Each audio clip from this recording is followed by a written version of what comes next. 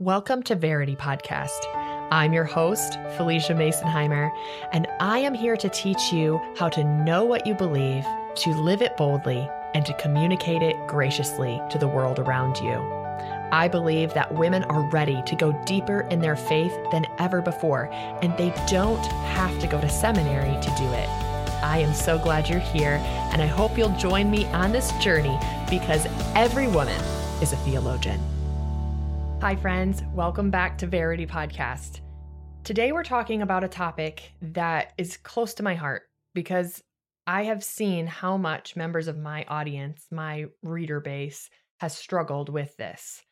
It was illustrated for me a couple of weeks ago when I took assumptions on Instagram. So typically what this is when an influencer will post a question box on Instagram and say, tell me your assumptions about me, and then they'll answer whether those assumptions are true or false. I took assumptions about God and the Bible, and out of those assumptions, what I came to realize is that many Christians are not secure in their salvation. They struggle to believe that their salvation is actually safe, that they are actually saved. And as I talked with some people in DMs about this, I quickly realized that many of them were basically asking God to save them over and over and over again instead of resting in the security of their salvation and the peace and joy of walking with Christ. Their doubt and struggle with this eternal security was causing such chaos in their Christian life, they really couldn't grow in maturity at all, nor could they effectively disciple other people. And since we know that God's will is our maturity, and we know that Christ's command is to evangelize, we've got to get to the root of why we struggle so much with eternal security, also called assurance of salvation. And that's what this episode is all about. I feel so strongly about this because, first of all, I am a Wesleyan Arminian, and all that means is that my theology adheres more closely to libertarian free will when it comes to salvation. That means that God initiates salvation, He reaches out with His grace by His Holy Spirit, but humanity can respond to God. We have been given a will by our God, and we can choose whether to respond to the Holy Spirit and to continue walking by the Spirit throughout our Christian life or not. Now, this is in contrast to a determinist framework. And if you want to know more about this, go back and listen to the Calvinism and Arminianism episode. But a determinist framework, as I talk about in more detail in Every Woman a Theologian, my book, is one in which God actually regenerates a person by His Spirit and gives them the will to say yes to salvation. So God chooses who He will save, He regenerates them by His Spirit, and then He calls to them, and that person will absolutely say yes to God because God gave them the ability to do so. That would be the Calvinistic standpoint. It's called monergism, whereas the Wesleyan Arminian standpoint is called synergism. So being a Wesleyan Arminian, I see people in the Arminian camp who go to the extreme of constantly doubting their salvation because they have elevated the human will above what Scripture teaches. But then I also work with some Calvinists who struggle to truly rest in assurance that they are the elect. Because at the end of the day, the only way you really know you are elect is because you're a believer, but you're only a believer if you are indeed elect. And so it becomes kind of a circular reasoning where the question is, am I really assured? Do I know for sure that I'm saved? In either case, doesn't matter what your soteriology, you can end up in a situation where you do not truly rest in the security that Christ's salvation offers you. And so in this episode, I'm going to be looking at first 3 primary doctrinal standpoints on eternal security. And then I'm going to be sharing with you some passages about this topic and then some suggestions for how to walk in assurance of your salvation if indeed you are truly saved. And we'll talk about that, whether or not you are truly saved, at the end of the episode as well. So let's start by addressing the 3 primary doctrinal standpoints on eternal security. I took these from Richard Court's, but these are pretty consistent across denominations. You're going to see some form of these arise in Catholicism, Orthodoxy, Anabaptist theology, Baptist, etc. So the three doctrinal standpoints on eternal security or assurance of your salvation are: number one, the doctrine of eternal security. So this is often associated with traditionalism, which is a word associated with the Southern Baptist Convention. But this idea, which we'll get into in a moment, is more common among traditional Baptists, not Reformed Baptists. Second doctrine is the doctrine of conditional security. So this is the traditional Arminian position. Some of them in Arminianism will also hold to the traditional eternal security view, but eternal security, traditionalism; conditional security, Arminian. And then lastly, the doctrine of perseverance of the saints, which is Calvinism. So we're going to start by talking about eternal security. Some of the most well-known teachers who hold to eternal security would be Charles Stanley, Dr. Tony Evans. And basically what the doctrine of eternal security means is that those who are truly born again have a new nature given to them by God, accompanied by the Holy Spirit, and they will not permanently fall away. So if they are truly saved, they have the Holy Spirit, they will not fall away. If they do, they probably were never saved in the first place. That's the doctrine of eternal security. So there really isn't any fear of a believer ever losing their salvation because they're truly once saved, always saved, no matter how they live after their initial salvation. But Dr. Stanley, Dr. Evans would say, if you are living like hell, basically, you should be asking yourself, am I truly saved? Did I ever actually surrender to the Lord in the first place? Because I am truly, willfully walking in sin and I don't care. The key there is that unrepentant heart. That is kind of the difference between a humble and penitent person who has the Holy Spirit and who listens to the Spirit when they sin versus someone who's just walking in complete unrepentance. So someone who is truly saved and has the Holy Spirit will never, ever fall away. That's eternal security. So conditional security is assurance in Arminian doctrine. And it means that you presently, knowing Christ, are secure, but you have the potential of being able to ultimately walk away. Now, I say walk away versus fall away because there are actually two different positions within Arminianism. There is the Reformed Arminian position and then the Wesleyan Arminian position. And the Reformed Arminian position is the one that I lean towards. And this one is closer to eternal security, the traditionalist view. It's closer to that in the sense that a person who rejects Christ, who walks away, has to do it intentionally. It can't be like, oops, I sinned so much and now all of a sudden I'm no longer in Christ, which is more of the Wesleyan holiness view. So if we want to do a quick little history lesson here, you have Arminius in history, and then 500 years later or so, 300 years, you have Wesley. And then after Wesley, you have Finney, and he kind of developed out the Pentecostal holiness movement. And right around Charles Finney is when Wesley's teaching on security and salvation began to take on this viewpoint that you could actually sin enough to lose your salvation. And part of the reason Finney stressed this was because he was so grieved by Christians living these lives that were just rampant with sin, absolute unrepentance. So Finney was one of the first evangelists to introduce the altar call, and he preached fire and brimstone in the Second Great Awakening. He was hated by the Calvinists of the time.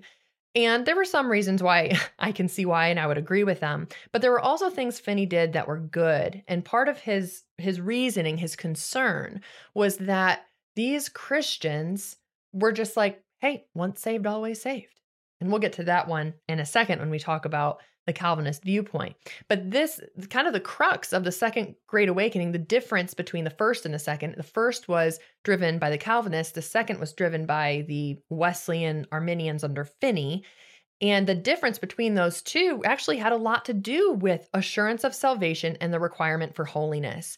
Because between the first and second Great Awakenings, the people of the church got lazy and they began to believe that you know what? It doesn't matter how I live. I'm saved. I'm a member of the church. I'm getting what I need. In a sense, it was a return to the old Catholic model before the Reformation.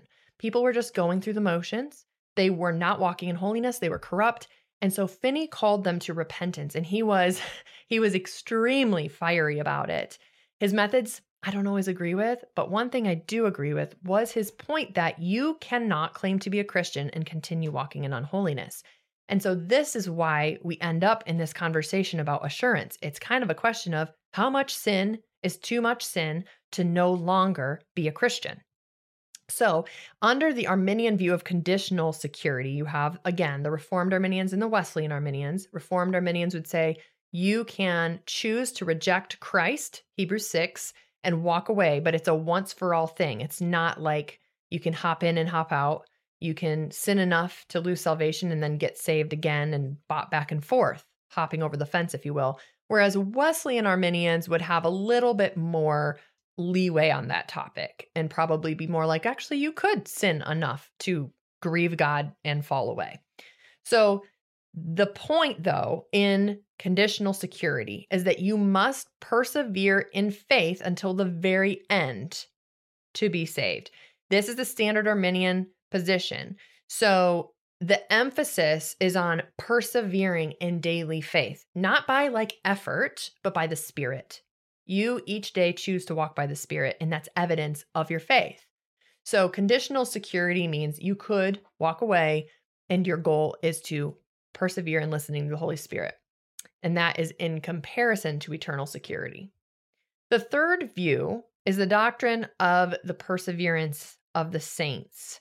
So this stems from the other 5 points of TULIP, total depravity, unconditional election, limited atonement, etc. And so the elect, the Christians that God chooses to make Christians, are those who are chosen and cannot permanently fall away. This is often summed up as once saved, always saved. Roy Ingle says this: there are 3 positions that we could take on the issue of if saved, always saved. So there's once saved, always saved. It's like, well, I got it covered, fire insurance, I can live how I want to live. Roy takes it a little different direction. He says, if you are truly saved, always saved. If a person fails to continue in the faith under this if saved, always saved idea, we could say first that such a person who commits apostasy was never truly saved to begin with, which is what most Calvinists would teach. And that's what if saved, always saved implies. So what Roy Ingle is getting at here is that the Calvinist position is essentially because God always does what he wills, and because in their framework, God's sovereignty relies on him being able to save who he wills. If God wants someone to be saved and they do not respond to him, then his sovereignty is somehow diminished. And because of that, God will save who he will save. And if somebody walks away from the faith, they were never saved in the first place, because that would make God a liar. Hopefully that makes sense. So I know this is a lot of doctrine, but I want to lay this down for you at the beginning, because depending on how you were raised and what church you're in and where you grew up, you will probably have some familiarity with one of these 3. Eternal security, basically once saved, always saved. You can come to God freely, but you will never reject him if you are truly saved. Conditional security, the standard Arminian position that you can either, yes, sin enough to lose your salvation, or you can openly reject him only once, the Reformed Arminian position. And then the third position, which is the Calvinistic one, and that one would say, if you reject Christ, you walk away from the faith, you were never saved in the first place. And those who are elect, believers are elected, they are preserved by God and will persevere to the end. I want to add also the Catholic perspective, and this is from Jimmy Akin, because I think that it's important to note for those of you who do have Catholic friends, Catholic family, to know from them what their perspective is. So Jimmy Akin, Catholic writer, says this: sometimes advocates of eternal security argue that if God is the perfect savior, if he is omnipotent, then he should be able to save those he chooses. He cannot fail. This begs the question of whether God intends to bring everyone who experiences initial salvation to final salvation. If God intends to allow people who experience initial salvation to freely choose to change their mind, to return to sin, and to fall from grace, then such people do not represent divine failure. It is only if you presuppose that God intends to cause all believers to persevere to the end that their failure to do so would represent divine failure. But that is assuming the thing that needs to be proved. So what Jimmy Akin is actually describing here is conditional security. So the standard Arminian position is actually very similar to the Catholic position, and if I'm not mistaken, the Anabaptist and the Orthodox positions. So the most common position, both on libertarian will and on assurance, is actually leaning this direction, not the Calvinistic direction. Theologically, the Calvinistic viewpoint is in the minority in terms of the global Christian church. So when we look at this passage, though, what he's basically saying here is what I said when I talked about the Arminian position, that if you do believe that God will only let his Spirit call a person if he intends to save them, then if that person rejects God, yes, it's a divine failure. God failed. But if God intended to offer all people the freedom to respond, a person choosing not to respond to God or responding and then rejecting him is within God's sovereign intent. He permitted it. He created man with the ability. Therefore, God's sovereignty is not diminished at all by somebody rejecting him. I mean, that person misses out, right? And they receive the wrath. They choose to remain under wrath or return to wrath if it's an apostasy situation. But I say all of this to, again, lay the groundwork for where we're going in terms of assurance. Eternal security, once saved, always saved. Perseverance of the saints, if saved, always saved. And then conditional security. If saved, persevere. And you can walk away if you really choose to.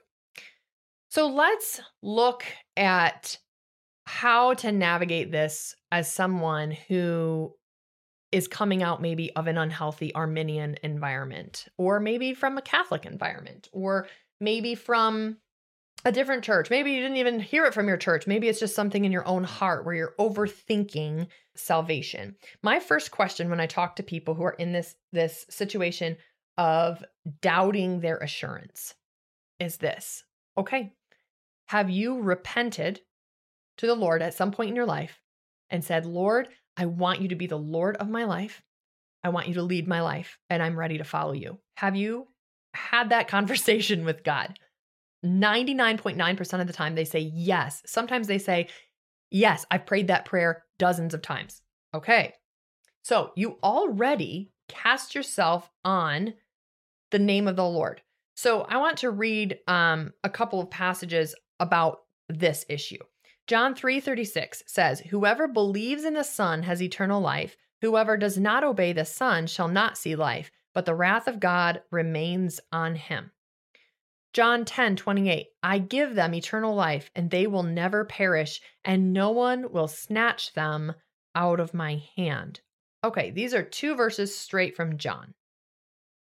Both of them say that all you need to do is believe in the Lord Jesus Christ. And you guys have probably heard me talk about this before, where I say that to believe in Christ, to put your faith in Christ, is to acknowledge him as king. It's not just a vague mental belief. Even the demons believe, James says. So it's not just, oh yeah, Jesus existed and he probably died and was resurrected. Sure. No, it's Jesus existed. He was God. He was man. He died. He was resurrected. He reigns on high, and he reigns on high over my life. He is my Lord. He tells me what to do. That's faith. That's what the creeds are talking about. So not just vague mental, Jordan Peterson belief here. So knowing this, we are talking about surrendering to God. You've surrendered to God. And here it says in scripture, Jesus' own words, if you believe in me, if your loyalty is to me, you have eternal life. Cut and dried, straight, Bible word right there. So if you don't obey the Son, if you aren't loyal to the Son, then yes, the wrath of God remains on you. So under wrath, if you believe in Christ, the wrath does not remain on you. You are free from that. And then, of course, in Romans, we see that it says that there is no condemnation in Christ for those who have put their faith in him, who are walking in the faith that the Spirit has called them to. So knowing what John says, knowing the truth, we have to ask ourselves, what lie am I believing about my salvation that I believe Jesus' words are not good enough? If you believe you have to get re-saved every single time you sin, I can guarantee you're not even covering many of the sins you've committed or will commit. Like, there's no way you can do this. There's no way you can make sure to cover for all these things. So you're entering into a losing battle, and you're actually going backwards into a works-based righteousness because you have lost sight of the promise that Jesus gives through the gospel. And this is such a demonic strategy. I know that's strong language. Probably thinking, oh, Phylicia's getting a little charismatic. But really, if it's not of Christ, it's demonic. And this is such a demonic strategy because if he can get you to not believe that Jesus' word is true, if he can say to you, just like the enemy did in the garden, did God really say you were saved? He can get you to believe anything. He can get you completely bound up in confusion and chaos and doubt and depression over this and anxiety. And then how can you disciple someone else? Because you don't have any confidence in your own faith. It is a snowball effect that all begins by believing a lie about your salvation. If you have believed in the Son, you have eternal life. And you will have eternal life. You will never perish, and no one will snatch you out of my hand, Jesus says. So let's go to 1 John 5. I had this one written down too. So same apostle, different book. 1 John 5:11 says, "And this is the testimony that God gave us eternal life, and this life is in his Son. Whoever has the Son has life. Whoever does not have the Son of God does not have life. I write these things to you who believe in the name of the Son of God, that you may know that you have eternal life. And this is the confidence that we have toward him, that if we ask anything according to his will, he hears us." Okay, couple really big words here. Over and over, he says in these verses, you've been given eternal life. This life is in the Son has life. And if you do not believe in him, you don't have life. That's 5 instances of life or eternal life in 3 verses. And then he says, out of this eternal life, you have confidence that you are heard by God. True assurance of salvation results in this kind of peaceful confidence that you are always heard by God. If you are wrapped up in constant doubt about your salvation, I can almost bet you don't have a thriving prayer life.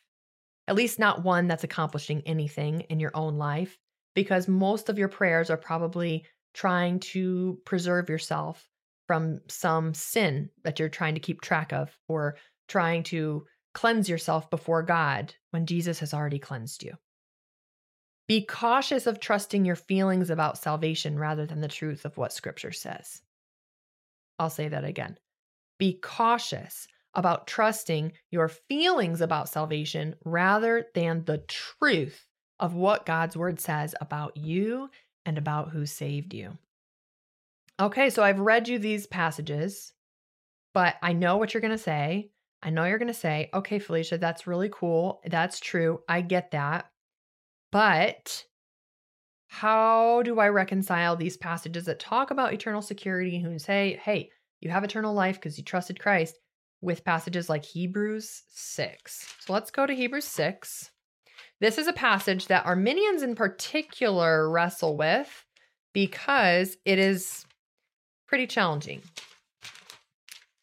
Hebrews 6 says this, "For it is impossible in the case of those who have once been enlightened, who have tasted the heavenly gift, have shared in the Holy Spirit, and have tasted the goodness of the Word of God and the powers of the age to come, and then have fallen away, to restore them again to repentance, since they are crucifying once again the Son of God to their own harm and holding him up to contempt. For land that has drunk the rain that often falls on it and produces a crop useful to those for whose sake it is cultivated receives a blessing from God. But if it bears thorns and thistles, it is worthless and near to being cursed, and its end is to be burned. Though we speak in this way, Yet in your case, beloved, we feel sure of better things, things that belong to salvation. This is, as I said, a challenging passage because it says clearly that the people who have known God, have tasted the heavenly gift, have been enlightened with the word, shared in the Holy Spirit, had the goodness of the word of God, and tasted the powers of the ages to come, and have fallen away or walked away.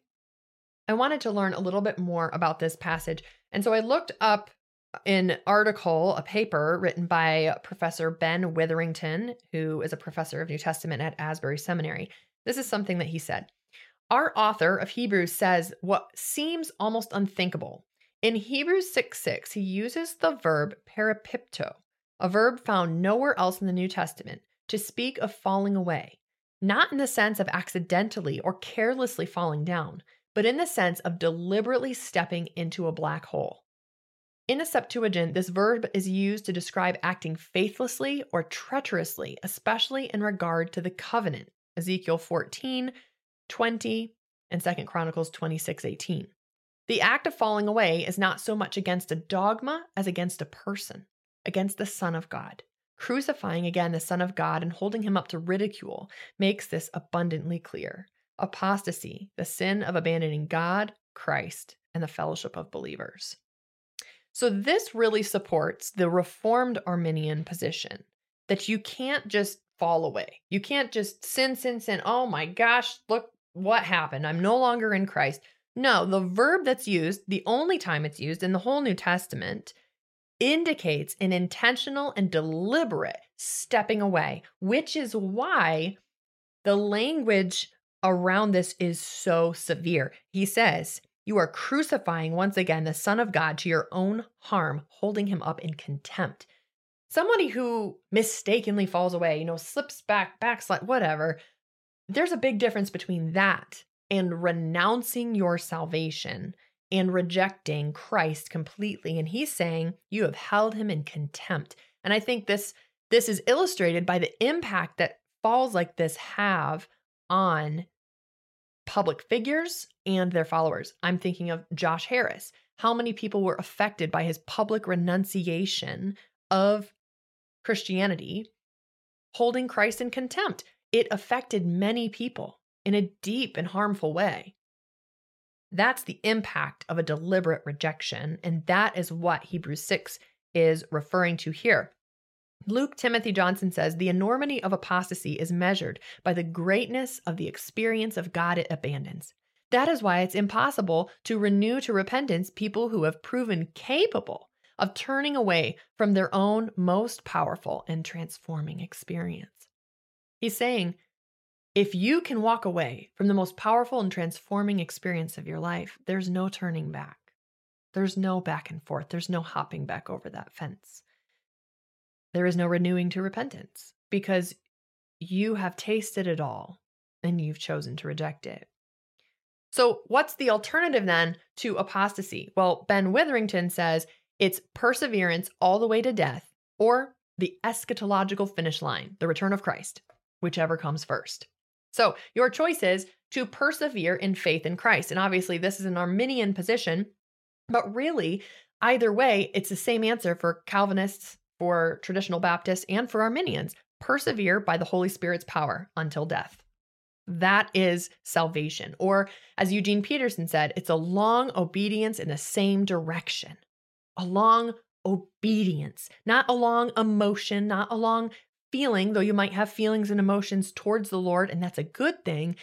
You're not doing what you're doing in faith by emotion. Your faith in God is not an emotion. It's a choice. It's an acknowledgement of his lordship over your life.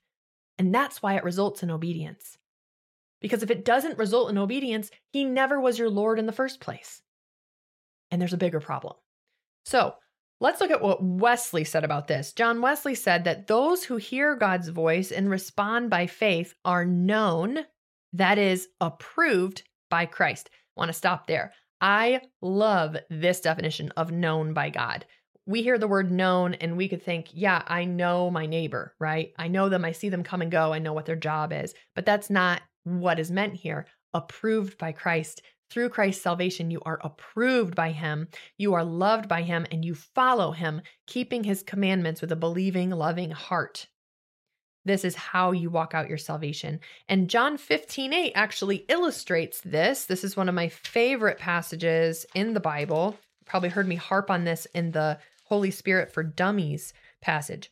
By this my Father is glorified, that you bear much fruit, and so prove to be my disciples.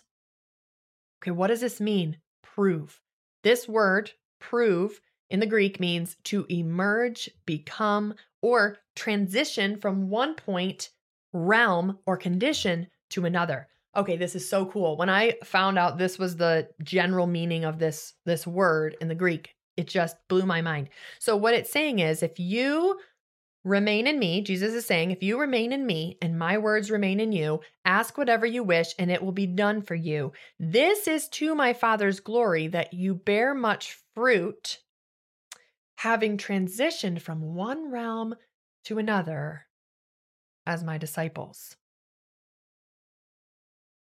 Becoming my disciples, emerging as my disciples. So as you bear fruit, you are becoming more and more a disciple, all the while being a justified saint. Your identity is saint, but you are becoming more and more a saint. You're becoming more and more a disciple by persevering to the end, as Jesus says in Revelation over and over and over to the churches. He says, he who perseveres to the end shall be saved, shall receive the reward. There is a perseverance that has to happen. And here there is an acknowledgement of identity, that you have transitioned from one realm, you've been picked up out of one realm and transferred from the domain of darkness to the dominion of light. So that's who you are now. That's where you are and who you are. So if a Christian is not bearing fruit, it follows that there was no real surrender in the first place, or no acknowledgement of his lordship. Or if there was, at that particular moment, they are quenching the Holy Spirit's voice and not living in submission and obedience to his leading. This is again why mental belief in Jesus is not enough. Even the demons believe. This idea of faith, of belief in God, is surrender, and it is loyalty, allegiance to a king that leads to that long obedience, that perseverance that every Christian tradition would affirm, that you must continue to walk by the Spirit in your faith. The difference being that some Arminians would say, if you don't, you could lose your salvation. And even for Calvinists, they would still say, you still have to persevere. You still have to walk it out. You still have to be acting like a disciple, because that is the fruit of the Spirit. So knowing all of this that I've shared with you theologically, let's now move on to your own personal journey. How do I actually know that I'm saved? We know doctrinally what Scripture says. We know what Jesus said, how simple it is, what it means to be saved. But what do you do when you do sin? Now, I could get into a whole tirade on what to do when we sin, because I love talking about that topic, but I would encourage you to go back and listen to the Verity podcast episode on repentance. What is biblical repentance? Because I deal with that in depth on that episode. So I'm not going to talk about how to repent, when to repent, what to repent for, because I've already done that. Go back and listen to that episode. But say you have sinned and you have repented, but now you continue to have these doubts and thoughts. Am I truly saved? Have I blasphemed the Holy Spirit? Have I lost my salvation? What do I have to do to lose my salvation?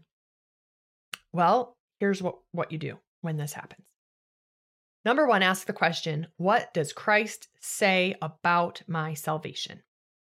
Galatians 3:24, you are justified by faith. Acts 15:11, you are saved by Jesus alone. John 14:6, Jesus is the only way and you rely completely on him. And John 15:8, the Spirit's fruit in you proves that you have transitioned from the realm of darkness to glorious light. Now, if these things are true, you can do one of two things. You can trust them and reject the lies and reject the doubt, for the lie that it is, or you can believe the doubt and what it tells you about God. You can stay there and let it bend you into a pretzel of confusion and pain and shame and anxiety. That is your choice. God is not going to force you to choose one or the other. He's going to let you choose, and he'll stand there the whole time and invite you to walk with him into peace. But you have to choose it. If you choose to trust what God has said and believe that the salvation that's offered to you is real, there will be some fruits that begin to evidence in your life. Number one, you'll begin to hate your own sin. Now, I do not mean a shame spiral. I mean hate your own sin more than you hate other people's sin. That you will be aware of the sin in your life by the Spirit's conviction. And when you notice it, you will bring it to the Lord, and then you'll walk free and you will walk with him into obedience. Secondly, you will live more and more as a transformed person.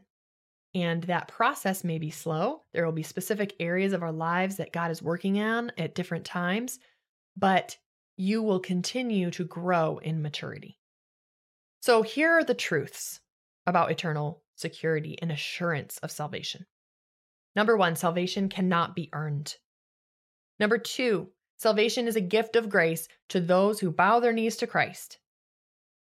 Number three, if you have bowed your knee to Christ, Scripture says salvation is applied to you. Number four, if salvation has been applied to you, you have received the Holy Spirit. Number five, if you have received the Holy Spirit, you will bear fruit more and more gradually over the course of your life. It will not be instantaneous. It will take time. Number six, you can quench the Spirit by rejecting his voice and backsliding. If you continue in unrepentant backsliding, even when confronted, and then reject Christ completely to become apostate, an Arminian would say your salvation is removed. But here's the deal, friends. 100% of the people who have asked me about this issue have been repentant, and if anything, in complete anxiety over their fear of not being saved. If you are afraid of not being saved, you are not the person Hebrews 6 is talking about. You are not the person in the passage about blasphemy of the Spirit. If you are afraid of blaspheming the Spirit, you didn't do it. Because the person who's blaspheming the Holy Spirit is the person who has seared their conscience. They don't care about God anymore. The person in Hebrews 6 is the person who says, you know what, God, I'm giving you the finger. I'm done with you. I don't want anything to do with you anymore. I reject you. I have nothing to do with you. If you are concerned about your salvation, if you're concerned about your sin, that's the Spirit. That's the Holy Spirit in terms of conviction of sin. That's the Holy Spirit. That is not a spirit of blasphemy. That is not a spirit of apostasy. So knowing that, you can recognize, okay, these passages aren't talking about me. And so when those lies of doubt come to me, I can ask myself, have I repented of any sin? Do I need to repent to a person in my life? Do I need to allow the Spirit to call me to something better, some better, more holy attitude, something that God is working on in me? Okay, if that's the case, Lord, help me to be more patient. Help me with my anger. Whatever it is, bring it to the Lord. That's exactly what 1 John talked about. He said, you are guaranteed that God will hear you because you are saved and have eternal life in him. So his ear is open to you. Jesus said the exact same thing. So ask anything according to his will. He hears you. You can say, Lord, I need your help with my anger. Instead of spiraling into, oh my gosh, I was angry, I must have lost my salvation. No, you say, Lord, I sinned in my anger. Please forgive me. Should I repent to this person over how I acted in anger?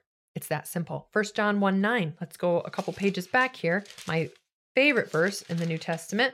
I clung to it when I was getting free from pornography. If we confess our sins, he is faithful and just to forgive us our sins and cleanse us from all unrighteousness. There you go. It's that simple. If you confess your sins, he's faithful and just. He forgives your sins and he cleanses you. There is no spiral into questioning salvation. So knowing that knowing all this, that salvation cannot be earned, If you are saved, you have the Spirit. If you have the Spirit, you'll bear fruit. If you sin, you can repent and be restored. John 16:33, Jesus said, I've said all these things so that you can have peace. 2 Thessalonians 3:16, the Lord of peace gives us peace. Isaiah 26:3, and this one's important. He gives peace to those whose minds are fixed on him. When you get into some kind of spiral about assurance of salvation, that is your first sign that you are not listening to the voice of Christ. If you have confessed, if you have repented of anything in the past, you're saved, you don't need to get into a shame spiral. You can say, you know what? I'm in Christ. I know I'm walking in the peace of Christ. This voice of doubt that says maybe you're not really saved, maybe you're quenching the Spirit, maybe you're not really walking with God, maybe you need to just pray that prayer again. That voice of chaos is not the Lord. And Jesus said, my sheep know my voice and they listen to me and they follow me. Know his voice well enough to reject the voice that isn't his and walk in confidence and peace in your salvation. Is your mind fixed on Christ, or is it fixed on the lies about your identity and the lies about your sin? Are you making your sin bigger than Christ's sacrifice? Acknowledge these patterns of thought and reject them. Check your feelings against the truth. Your feelings are not the guide here. The truth is the guide. And you measure your emotions and your feelings and the spiraling thoughts against what is true about you through Christ. And if you need a good measure for this, I've got one for you. Right out of Philippians. Is it true? Is it honorable? Is it just? Is it pure? Is it lovely? Is it commendable, excellent, worthy of praise? If it's those things, then yes, you can think about them. But if not, reject it and replace it. Like Jesus in the wilderness, you get to preach truth to the enemy and say, no, I know who I am and I know whose I am. I may fall and sin, but when I do, I can confess and I will be cleansed of all unrighteousness. And in the meantime, I get to walk securely. I get to persevere in my faith. And the fruit of my works by the Spirit proves that I am Jesus' disciple. Thank you so much for listening to this week's episode of Verity Podcast. If you enjoyed this episode, would you take the time to leave us a review? It helps so many other women around the world find out about Verity and about Every Woman a Theologian as a ministry and a shop. We appreciate you, and I hope you'll be back next week as we continue to go deeper into God's Word and the heart of Jesus Christ.